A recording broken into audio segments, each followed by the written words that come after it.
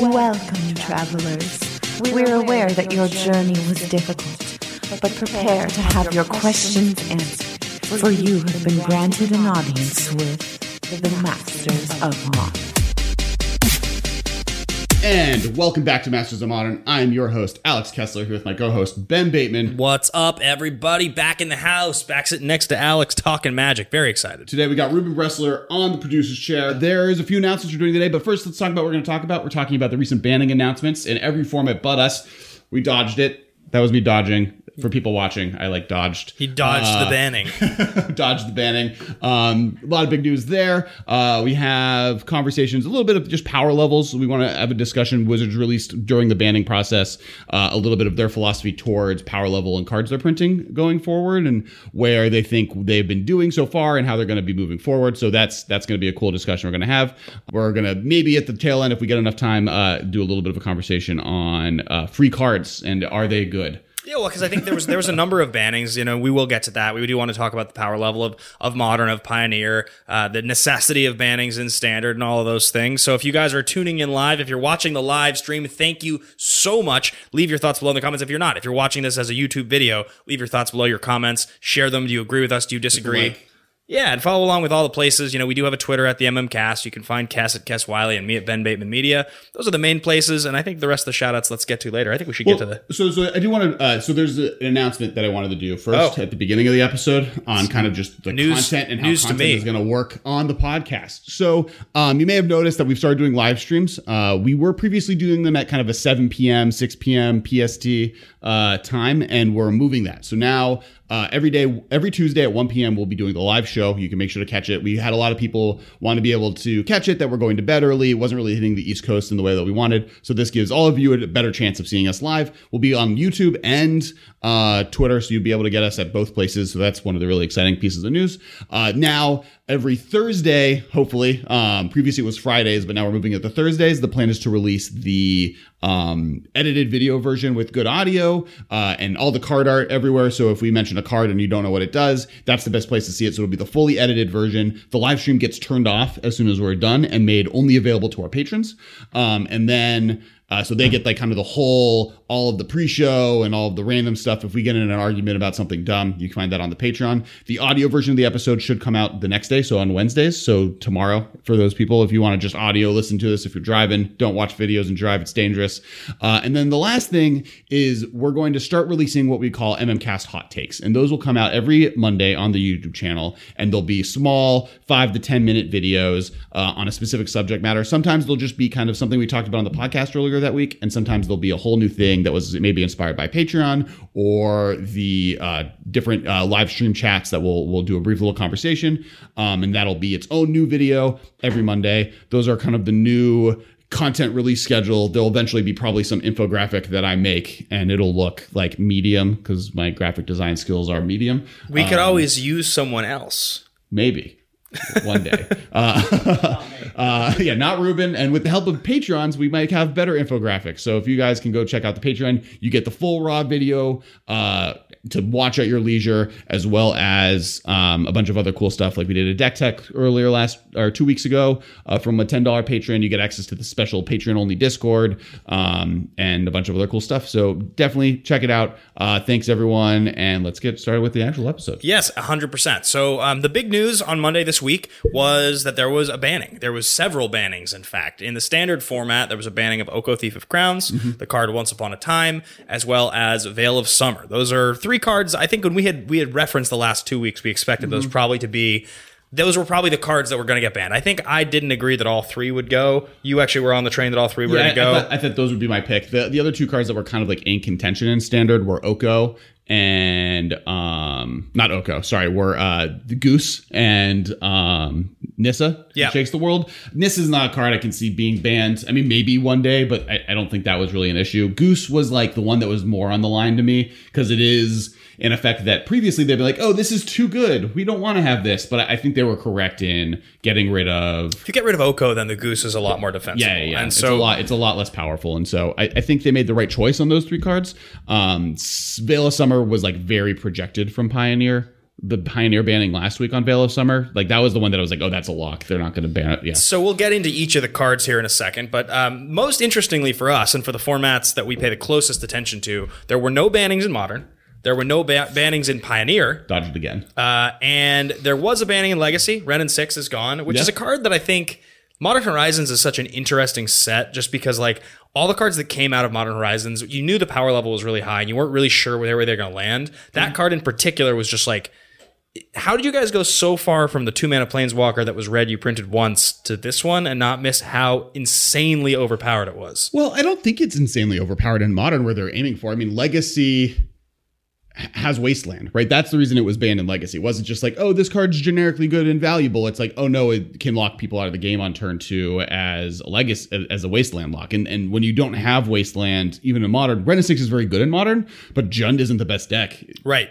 Like, it's not more powerful than Urza is, I guess. And maybe if they do deal with Urza in the long run, then Ren and 6 becomes problematic.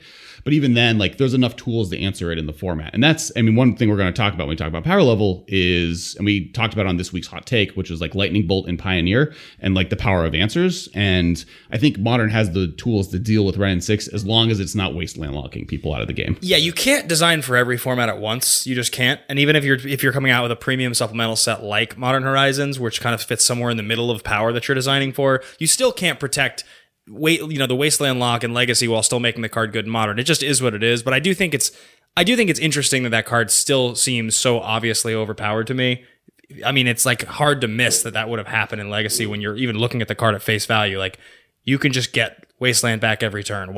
How are we missing that this is just like exactly what's going to happen with this and this will never last? I think they're just prepared to ban it in Legacy. Yep. I don't think Wizards cares too much about what happens in Legacy. It's not a format that they care a little bit, but the support of the format isn't exactly like through the roof, to the extent that SEG has even cut most support for Legacy for next year.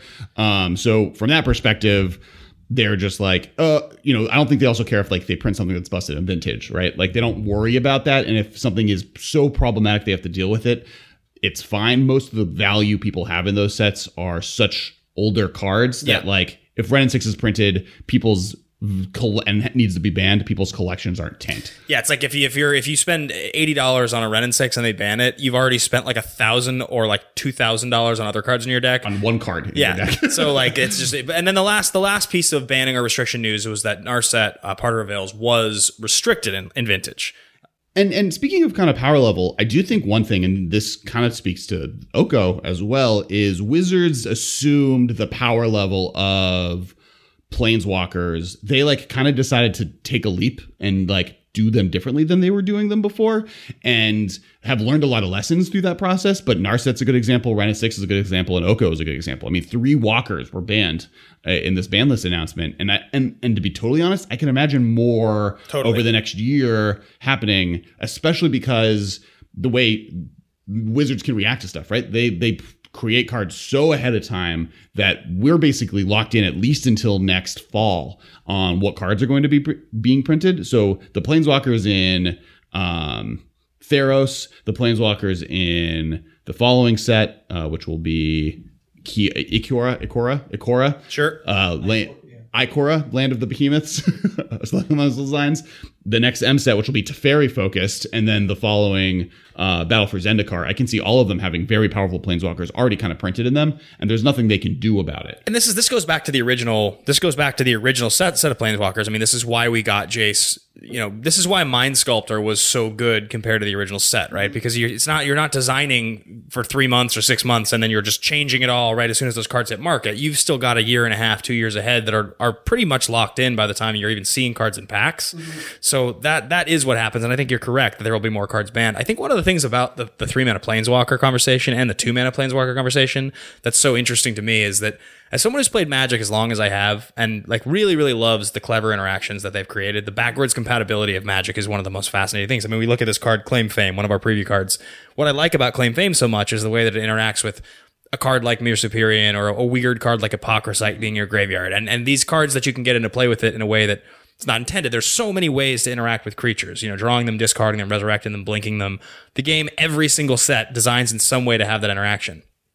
There's no like there's not like a consistent swath of effects that like get a planeswalker of a certain mana cost from your graveyard for a cheap sorcery or instant that's kind of ubiquitous. Like there's not a lot of things that blink planeswalkers for cheap, efficient mana costs. The way to use a planeswalker correctly is to design it at the right rate, play it, and have it be good. And their thought was you can attack a planeswalker, so you can get rid of them easily, and they can be at this power level because of that. And what they missed, obviously, as they admitted with Oko, is that like that's not really totally the case anymore. And there's 2 years of these things now that kind of invalidate the theory. And I want to talk about that. Yeah, and something to kind of look at is it's really about board presence, right? With the 4 mana and 5 mana planeswalkers that have just been kind of classically good for years, but were kind of getting boring, you would play them, and at that point of the game, it was always possible for your opponent to have something in play. Or they're fine printing straight up 3 mana destroy target planeswalker or creature cards, Hero's Downfall obviously being the prime example. And so there's always ways to kind of deal profitably with a 4 or 5 mana planeswalker. 3 mana walkers come down so early that it's really difficult for decks to already have something in play that can start attacking it. And it's also at a point in the game where like literally fog effects gaining you life and then still having value off of it are so valuable against aggressive decks that it really doesn't give anyone kind of a position to be able to fight against it. And like, I think with all of the planeswalkers that we're seeing issues with, one of the issues is they come down at a time where the only way at that point to answer them is to be retroactively attacking them or retroactively answering them. And we talked about this on the episode last week where different ways for white to maybe be able to answer planeswalkers proactively was giving it mana leak or giving cards. Someone brought up that on Twitter and maybe in the comments that Kitesail Freebooter effects being a moved towards white so that they have a way to deal with it instead of doing attacking, do like hand discard exile effects that then by killing that creature you can get it back. And that's another way to maybe give another color proactive answers to it, because the problem right now is unless you counter it, they get value off of the planeswalker. Yeah, I think also like if you look at the difference between say previous 3 mana planeswalkers that were printed and the way you would use them, take one of my favorite cards of all time. Saheeli is a card I've always loved. I've always felt Saheeli was underrated. But the thing about Saheeli is the most value you're getting off Saheeli, if you're not comboing with Cat, is it's coming down on turn 3 or maybe a little later in the game. It's minusing 2, leaving it 1 loyalty to copy an artifact or a creature that probably has an ETB effect. You're getting like the extra value, right? If that's what you're getting, the minus. Versus, and what you're left with is a 1 loyalty planeswalker that doesn't really have a whole lot of value until you plus that up again. If you look at Teferi, if you look at Narset, if you look at Oko, these are cards where the thing that you're getting is not the minus ability. You don't play Narset Parter of Veils because you're going to get 1 activation off of a search for Azcanta. Like, you're playing it because it means they can't draw more than 1 card. That's what you're left with. You get the card, but they're also left with that effect. When you play Teferi, it's not that you draw a card and bounce a permanent you're getting for 3 mana. It's the fact that now they can't cast things unless they're sorceries on their turn. Right? Oko, you're not playing it because you get to minus and do something cool. You're playing it because now you have this giant fog machine that's going to swap things. Like, that's the difference between the design theory on these planeswalkers, and I think some of the 3 mana ones they've pushed in the past is what you're left with is not the kind of slow version of the minus effect that old planeswalkers would really focus on.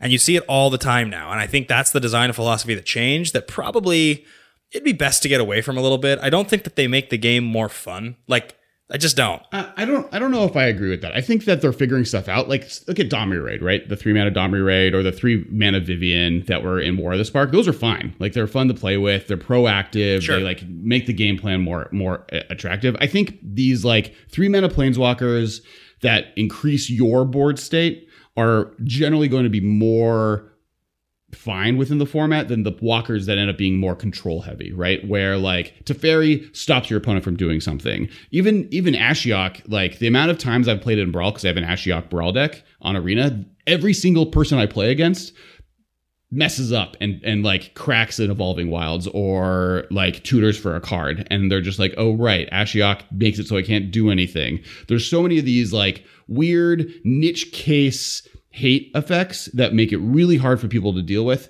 And then you add the fact like Oko, where it's proactively just stopping you from doing anything. Like any creature you play after Oko basically either has to have an ETB that wins you the game or is an invalid effect and artifacts. And so when you have they can do these cool planeswalkers, but they really need to be cognizant of is this a control card or is this a proactive card? Because when planeswalkers are proactive, they further the game state, they end the game. But when they're played there to be reactive, that's when you start running into more issues. Yeah, one of the things I thought about a lot with Oko, and by the way, last night on Arena, I literally on the play had Drown in the Loch open on turn 3 and was like, what's the worst that can happen? I was playing the mill deck. I had already milled 3+ cards, and I just like tap out and they cast Oko on turn 3, and I was like, well, this was fun. I hadn't played against Oko Unlimited yet. It's so brutal and not fun. It was so outlandish. Like because again, I was getting back surgery. I missed a lot of the early Oko hype. It's only recently that I've started to actually play with it and against it. Welcome back. Thank you. And was that a pun? Because you said back. It was. It wasn't intentional. And I was blown away by it. And I started thinking about what are the things that make Oko so powerful outside of the obvious, right? Outside of the fact that it pluses to do both things, right? Like people are used to it. Its interaction with the card, with the type of artifact is just another one of these things where it's like the innocuous nature of how powerful that is, that there are so many things in Magic that are like, it fits into these Urza decks in Modern because like, it's good anyway, even if it wasn't making artifacts. If it made enchantments instead of artifacts that were food, it would still be a very good card. It would still do a lot of the same things. But the fact that it's making these artifacts that just slots into all these other strategies that have already been good for so long makes it like, it's very hard to design. I mean, it's a difficult card to avoid that in design. But I think that interaction is actually good, right? Like, I think the fact that different decks in Eternal formats can interact with the artifact tokens that Oko is making is a benefit. We're getting the effect of this is not a card that's only going to be insularly work with food strategies and standard. That's always worse. Like energy cards are unplayable unless you're playing an energy strategy, right? I'd much rather food be cool and interact with Urza decks, and I don't think Oko being an Urza Dex is the reason that Urza Dex could be a problem in Modern. I think that's just a cool feature of the card. And if Oko wasn't as big of a problem as it is in Standard, it would be one of the coolest cards printed for Modern play, right? Yeah, I mean, I think my realization from it, so I've focused on the Urza decks. I paid a lot close attention. Those decks are very refined. They do their job really well. The place that I started thinking about this and noticed was we talk about Highlander Gauntlet sometimes, and I've had this 4-color artifact deck for years. And I was like, well, why not just add a 5th color and just put Oko in the deck? Because the card's really good anyway, but it also makes artifacts. So it's just good with everything else this deck that's combining all the best multicolor artifact effects for years does anyway. Like, why not just put it in? Because it's already insane, but also all these other cards that reward me for having more artifacts makes Oko even better. And I was like, wow, that's really pushed. Right. And I mean, it's I don't know if it's push. I mean, it's an artifact card, right? Like the fact that you would just want to play, I mean, especially in green, where like the benefit I've like looked at making green based artifact decks, and almost always it's like, oh, there's actually not that many good ones. Totally. You get the land. But so I think that Oko's power level is more in the fact of it negating just every strategy it goes into and its loyalty, right? I think and even the article that Wizards put out was, we pushed these numbers a little too high. It should have been a minus. It should have been a +1. It shouldn't maybe have been able to target your opponent's things, or, you know, whatever we had. We had something that was less fun. That was the original card. So when we made it this, we were like, oh, this isn't as good as Mind Control, which is what Oko was doing originally, as its minus. So then we made it a plus because that seems way less strong. And then in reality, it's Beast Withening every turn, or better, because there's no way to really interact with that. So, I mean, I asked you this offline beforehand, but I'm curious about this. What about if Oko had been, if the Elk ability was just a minus ability? Like, how do you not look at the card initially and just go like, that's 100% what this should be? What's the justification for having 2 pluses and no minuses on the card? Like, is there any? Especially at 3 mana, right? Like, I don't even get it. I'm thinking about it. I'm just like, was it like a typo and they just didn't want to own up to it? I don't even understand how that's something you come up with. No, they explain. So what it was is originally it was a minus, but it was a mind control effect. So it was supposed to be like it comes down and then it either the trades with the creature or takes control of a creature, I think is what they were saying. And so when they changed it to the elk making ability, which was also more flavorful with the story, they were like, oh, okay, so we don't have to. This could be a plus because elking a thing is not as powerful as eventually mind controlling a thing, right? And they were just wrong. Yeah, I mean, it's not. I don't actually think it was a typo. And I read the article and I understand where they're coming from. They got so deep down the rabbit hole of design that they missed just the raw power of the ability by the end of design. But so we've talked about Oko on this show a lot. So I think moving on to some of the other things that were banned and sort of just that conversation about Magic's power level is a good place to go. Right. So one of the cards was Veil of Summer, which is. Maybe you can shine some light on this for me, because I find this really interesting. It's a color hoser card, right? They used to print a lot of those. They don't as much anymore.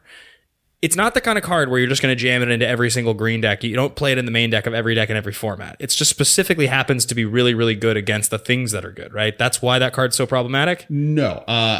It's a green counterspell. It's part that draws a card. Like, the fact that it cantrips no matter what happens is one of the reasons it's powerful, because even if you're playing against someone and they don't have the thing, you can just cycle it away, right? Like, that's worst case scenario. It's able to draw a card off of it, I believe. No, I believe it's not. I don't think it is. So Veil of Summer is you draw a card if your opponent casts a blue or black spell. That's what I say. That's my point. So that's because that's what I thought too. I was like, okay, not always cycle. If your opponent deck, then you're out. Because I was thinking like, okay, if it's cycled, then it'd be obvious. Then that's just an instant speed 1 green cantrip that in every deck and every matchup, if they're not playing the card you don't want to play against, you just play it on turn 1. Who cares? But the fact that they have to be playing blue or black, it's just a really powerful color hoser sideboard card. I don't understand why that is so good. What am I missing? If you look at it's because green decks are so good. Like, and part of it is that the best thing to answer against green decks are going to be blue and black, right? We talked about how the best 2 colors, the only way to deal with a planeswalker is to destroy it or to discard it, right? Or sorry, not to destroy it, to make it go to thought seize it ahead of time, or to counter it. And this is the one card that makes it so that people can't do that. And so if you're having a planeswalker that you're trying to protect, Oko, you can now basically negate the best 2 ways that people are going to make it so you don't get value off of it. And then the last one is destroying it in play. Right now, the only color that can really do that are red and black. Black, this stops, and red can't get rid of walkers that come down with high loyalty, right? So like, it makes it so hard to deal with that permanent type, not to mention creatures and other things that green has also been getting pushed really hard recently.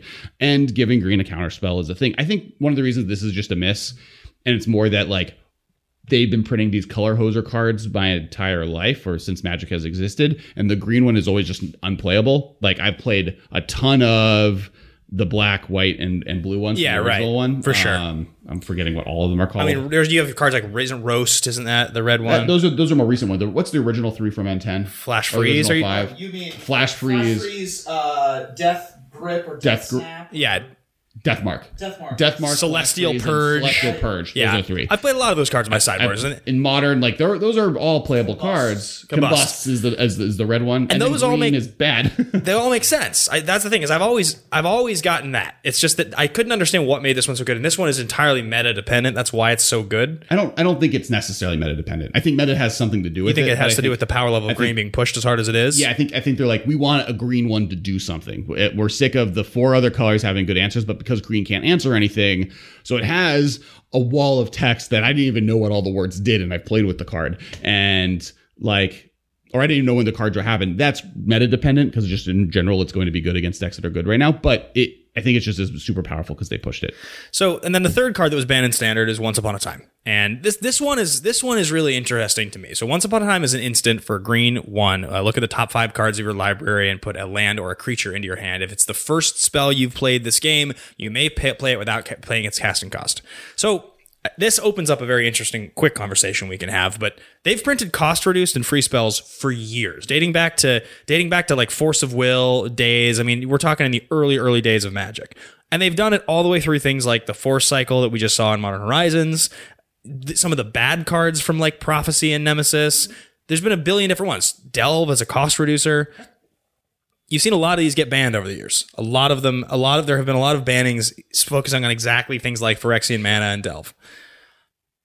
When this one got banned, I was sort of like, on the surface when they debuted this card, I didn't say this is going to get banned. I was like, I like this. I like the design of this card. I think it's cool. I'm glad it doesn't cost 1. I'm glad it costs 2, playing multiple copies. And then, of course, exactly the thing that you get worried about happened. The design space of cost reducers being too good and not good enough it's such a thin line. Well, and part of it also is when it's a cost reduction effect attached to something that's problematic. Almost all of the times it's been problematic, it's when a cost reduction effect is attached to, like, Treasure Cruise is problematic. Dig Through Time is problematic. Those are card filtering, card choosing, Power 9 level effects. Become Immense isn't problematic. Like, it's fine. I'm happy. Like, Infect is still not good.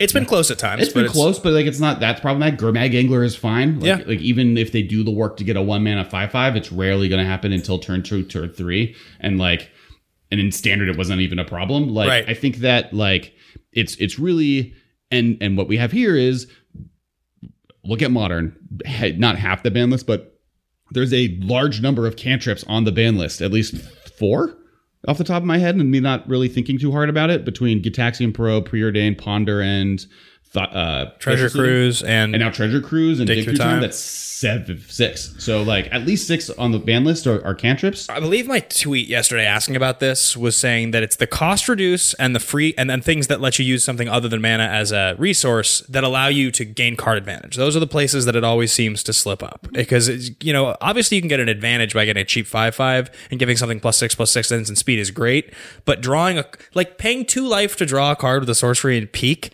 is, you're telling me, better than all of those things, which is astounding, but is true. Well, and the other place I would say is interaction, right? Like, counter magic shouldn't be free. I'm gonna guess that we should. I would hope to God that Wizards of the Coast never prints free Thoughtseize. They've never, but they have in any format. Correct me if I'm wrong here. There's never been a free counterspell ban in any format ever. There was no banning of Force or Daze or Thwart or. Mental Misstep is the only one. It's a good point. So Mental Misstep was the one in Modern, started with Mental Misstep banned, and it's banned in Legacy also. It's banned everywhere. Restricted in Vintage now, I think, but that's the only one. Is it common? Or uncommon. It's uncommon, so it's never unpopular. Okay, so that's fair, and that's them pushing that effect to its absolute limit. But yeah, it's an interesting space to think about, which is like, if I'm designing cards, I mean, you obviously want to play with high power level. It makes players excited. It's one of the things that sells sets. Players like to do that. And that's kind of one of the things they talked about in this article, is that they like it when Magic is more powerful, when the game is more fun, when it is pushed. That makes for better Magic. We can talk about the article a little bit because we've alluded to it, but we haven't really acknowledged it yet. And I think this subject is a good place to go. So the article basically says that, okay, we're looking at the last year of design. We're looking at what's happened. There was this sort of depowered level between Battle for Zendikar and M19, and we paid attention to that, to those standard formats, and we decided that's not as fun. So we wanted to push the power level a little bit, and that's what you get with basically the last year. So everything, War of the Spark, Throne of Eldraine, M20, and there was another set reference in the article, I think. And what they were saying is that the exception to the rule, there's a couple cards, right? So they were like, we don't think Oko is indicative of the power level we were going for. It was a mistake that it was as good as it was. We don't necessarily think that Once Upon a Time is what we were going for, but the rest of what you've been seeing is what we were going for, and that's what you should expect out of Standard moving forward, because we think more powerful Magic cards are more fun Magic cards. And I think that's what we're kind of seeing, even like with stuff like Emery. Like, Emery is a very powerful card. Really good. You get like kind of Chandra, 3-mana Chandra. That's where I want 3-mana Planeswalkers to be at. The 3-mana Chandra from M20 is amazing. The uncommon really one? The card's nuts. It has like a medium Snapcaster Mage effect. It doesn't protect itself. The rare one. It's a rare one. Yeah, the uncommon one's 4. Got it. Uncommon, which actually, in the amount of games I've played with it, not the worst card either, but 3-mana Chandra. You're talking about the one that makes 2/1/1s that you can flash back and spell? Snap I love that Mage spell. effect. Yeah. Love that spell. It's like really fun, and that's part of it, because it's proactive, right? It's not really controlling the board as much. It's much more about getting in there, doing things. It doesn't put tokens in the play to protect itself. I think that's kind of the target I would have for a 3-mana walker. But I do think in general, and even this is with Modern Horizons, yes, Hogak was a mistake. Yes, Urza could be tweaked a little bit different. Yes, maybe Ren 6 and Legacy was maybe a little bit too targeted. But in general, the power level of the set is really exciting. It does a bunch of new stuff. It's adding new stuff to the format. In Standard even, Ixalan sucked. I mean, I was so excited for that set. I was so excited for Pirates versus Dinosaurs and versus Merfolk and even Vampire Conquistadors. And like where we ended up was kind of just like, what's the best? I think Unclaimed Territory and Freebooter are the only 2 cards from the entire block that like were very influential in Modern, and both of them are like fine. Yeah, I mean, I think, if you look at Magic a couple different ways, the one way to look at it is, okay, if it's a type A spike standard player who's super on Arena, he drafts a lot. That's basically what he does, right? Or anyone, I shouldn't say he, but like the person who is into it, that's what they do. Mm-hmm. Then you'll take what's given to you. You'll play Ixalan Standard, you'll play Theros Standard, you'll play Throne of Eldraine Standard. It doesn't really matter because it's all going to be within the confines of what's available to you and the other players. But if you're anyone else, if you're interested in any older format, if you like to play Brawl, if you want to play Commander, if you're into Modern, if you like your pet formats that you play with your friends, like Highlander Gauntlet, then you ultimately want the cards that are being printed into Standard to at least be interesting enough to go beyond the borders of just the Standard format. I was so excited for Pirates, and when Pioneer got announced, I was like, oh, I can probably build a sick Pirates deck. This will be really fun. Finally, a place I can play Pirates that's not Modern. And I was like, nope. No, it still sucks. These cards are all pretty bad. Like, they just aren't good enough. I remember trying to build on Arena. What was the 4-mana Time Stream Navigator? The one where it goes to the bottom of your library, you get an extra turn. Field of Ruin was also an excellent block and was really good. Field of Ruin, yeah. And I remember thinking to myself, like, okay, like I should be able to build like a pretty cool Pioneer Time Stream Navigator deck that can loop this and take a lot of extra turns. Like, no, this card's just really bad. This is just this is just not as fun as I want it to be. I better use other cards from other sets. Well, and I almost want to say, go back to the point you're making earlier about a standard player not even caring. I think they care. I think standard is boring when things are just like, oh, I have mid-range dirtily creatures and some removal spells that's mediocre, and I have like a bunch of 5-mana walkers that literally have plus draw a card, minus remove a creature, ultimate win the game. Like, I think that universe is not fun for people. I think when cool specific strategies end up being a fun combo of cards that are doing really well, that I think is when people start having fun, when they're doing exciting new stuff. And standard got to a little bit of a samey moment. And that's where we had like 3 years of standard where we're just like, okay, mono red's the best deck. Yeah. Because just like those are the cards that like no matter what you do, they're either unplayable or they're good. And so we printed enough good ones that this is just going to be the best deck for 2 years in a row. Yeah, I think like looking at some of the spectacle stuff that we have right now with the red cards, like, you know, I think Light Up the Stage and Skewer the Critics. Mm-hmm. That's design space that I'm stoked on. Like, that's the kind of stuff that I think is so cool and such a great combination of like high power, good payoff, but not just overtly powerful on the surface level. Or what's the enchantment that lets you cast that for free that I'm just blanking on? Oh, the 4-mana one. Fires of Invention. Yeah, Fires of Invention. Like, that card is awesome. Yeah. Like, that's like so cool and powerful, but also like all you're doing is casting like Liliana's, so whatever. Yeah. And like that's awesome. Like, that's the type of power level that I love seeing new stuff on. I love new interaction that's powerful. Like we talked, the hot take we released this week was about, can Lightning Bolt be printed in the Pioneer? And I think Lightning Bolt would be fine in standard right now. And also maybe something they need, because with the amount of power level they have with the Planeswalkers that they're printing and the creatures that they're printing, you need a good 1-mana removal spell. And I don't think Path to Exile is too far in one direction, but Lightning Bolt is such a classic card and something that would be really exciting, and just cool removal, cool creatures and effects, just like actually doing stuff that's exciting is good for standard. It's good for Pioneer. It's good for historic. It's good for Commander. Like, literally every format wants cool stuff. And if I'm happy they're leaning into it. And oh no, worst case scenario, we have to ban a few cards because we went a little too far over the line. Let me ask you a question. So instant speed, 1 mana, answer to a creature. Path to Exile is the last one we got that was like insane top level. I guess Fatal Push is also good, but this Exiles for 1 mana. Sure. Is it possible that any color, even if there was a drawback associated, can get an instant speed 1 mana spell that handles a Planeswalker? I think White should get it. You think White should get Exile a Planeswalker instant speed for 1? I would love a like Path to Exile that remove the Planeswalker and a creature with maybe a slightly like they get 3 treasure tokens or 2 treasure tokens or something along those lines. It accelerates them or something. But only quickly. Like, it doesn't give them a land forever, but maybe it gives them treasures or gives, something along those lines. Sure. I think that would be fine.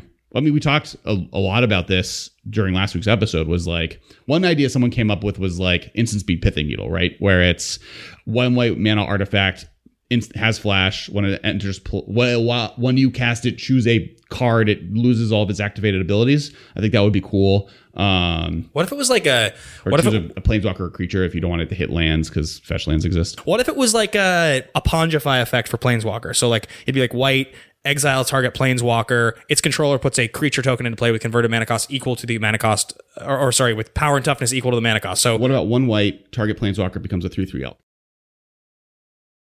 Yeah. white, like that'd be like a blue-green hybrid card or something. Yeah, like that. Something maybe 3 mana does it every turn. Yeah. I think that would be fine. Like, or do they just get a creature equal to converted mana cost? Then that's like a real cost if you try answering their turn 1 play with your 1 mana answer. Yeah, right. I'd be fine with like weird Beast Within. Yeah, if like 1 mana, so like for 1 white, like your Jace the Mind Sculptor becomes a 4/4. I mean, it still sucks for me, but like it's way easier to deal with than Jace the Mind Sculptor, and it's a cheap answer. And they still got the Brainstorm. They still got the Fate Seal you, making it so you don't draw that 1 white card.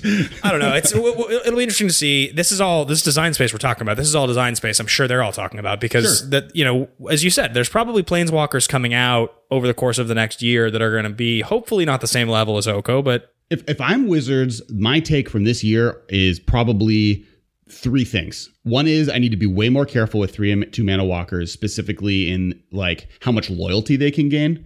2, I need to make sure if we're going to continue doing static abilities, that these are abilities that, this is what I'm hoping, I guess they get, abilities that are more proactive, and the ones that are like weird hate cards aren't the things that we focus on, because that's when we start getting people just in tournament play getting warnings. And 3, that we need to print a significantly more and more diverse way for every single color to be able to interact with planeswalkers. If they took that to heart, if those 3 things, then even if they do print powerful planeswalkers, who cares? I don't think the gameplay of a planeswalkers is inherently problematic. I think the problem is, though, like half the colors don't have good tools to fight them.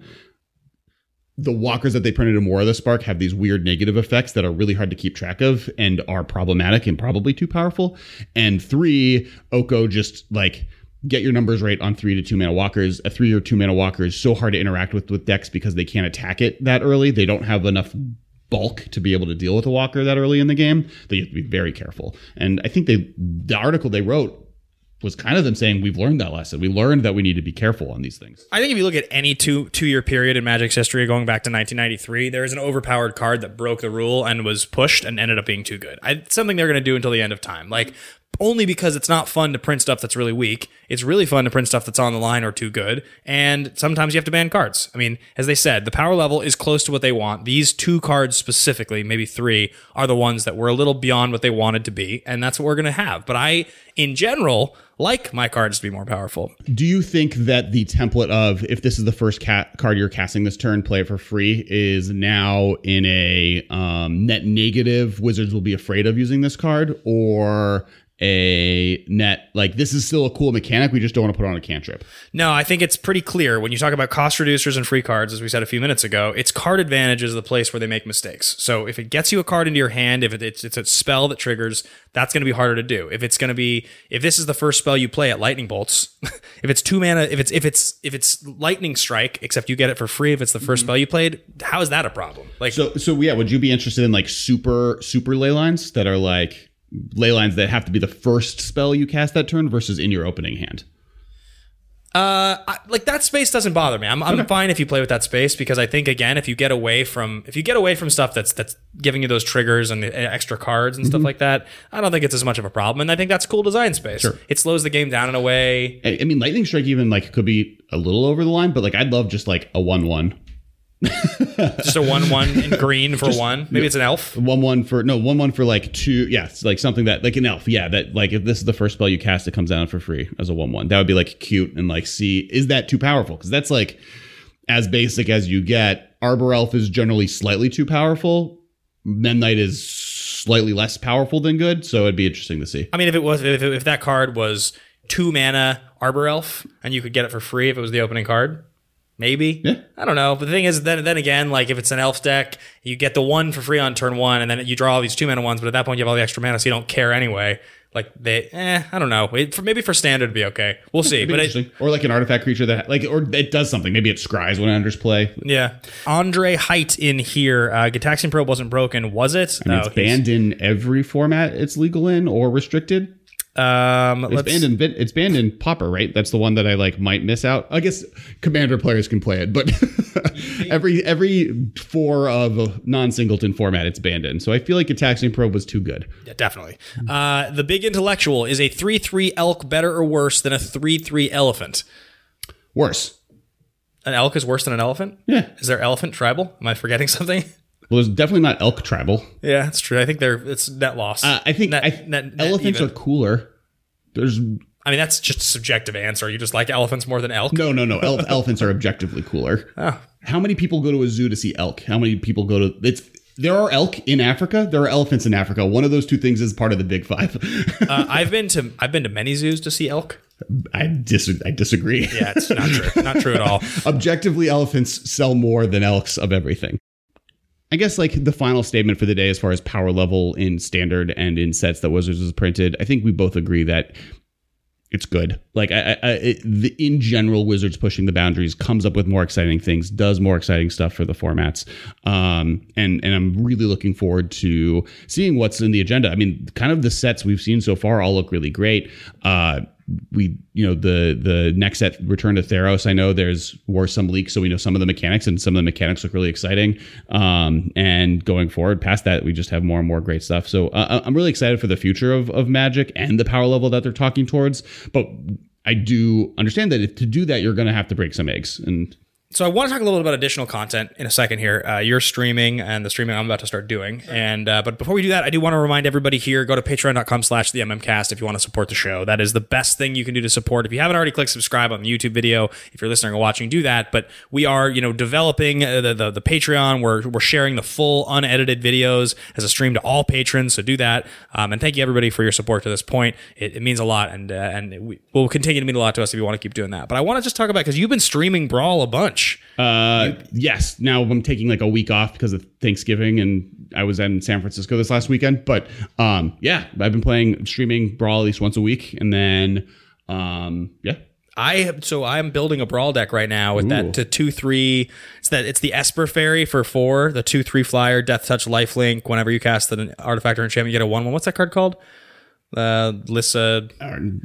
She's the Brawl. She's from the Brawl pre-commander deck, pre-con deck. Oh, is she? Yeah, she's one of the 4. It was her, the Dragon King, the Knight in Mardu, and the Book guy. Okay, gotcha. So really excited about Chulain. I know his name. So I burned like Corvold is the dragon. I burned like all my wild cards to get like the cards for this deck, and I haven't played it yet. But I'm gonna start doing that really soon. I got OBS on my computer. I stream. I played Arena last night, so I'm definitely. I almost just turned it on last night to see if I could stream for the first time. I think I may just do it tonight. Okay. I may just give it a shot. So live stream when we're normally streaming. Historically, Ben will be streaming tonight.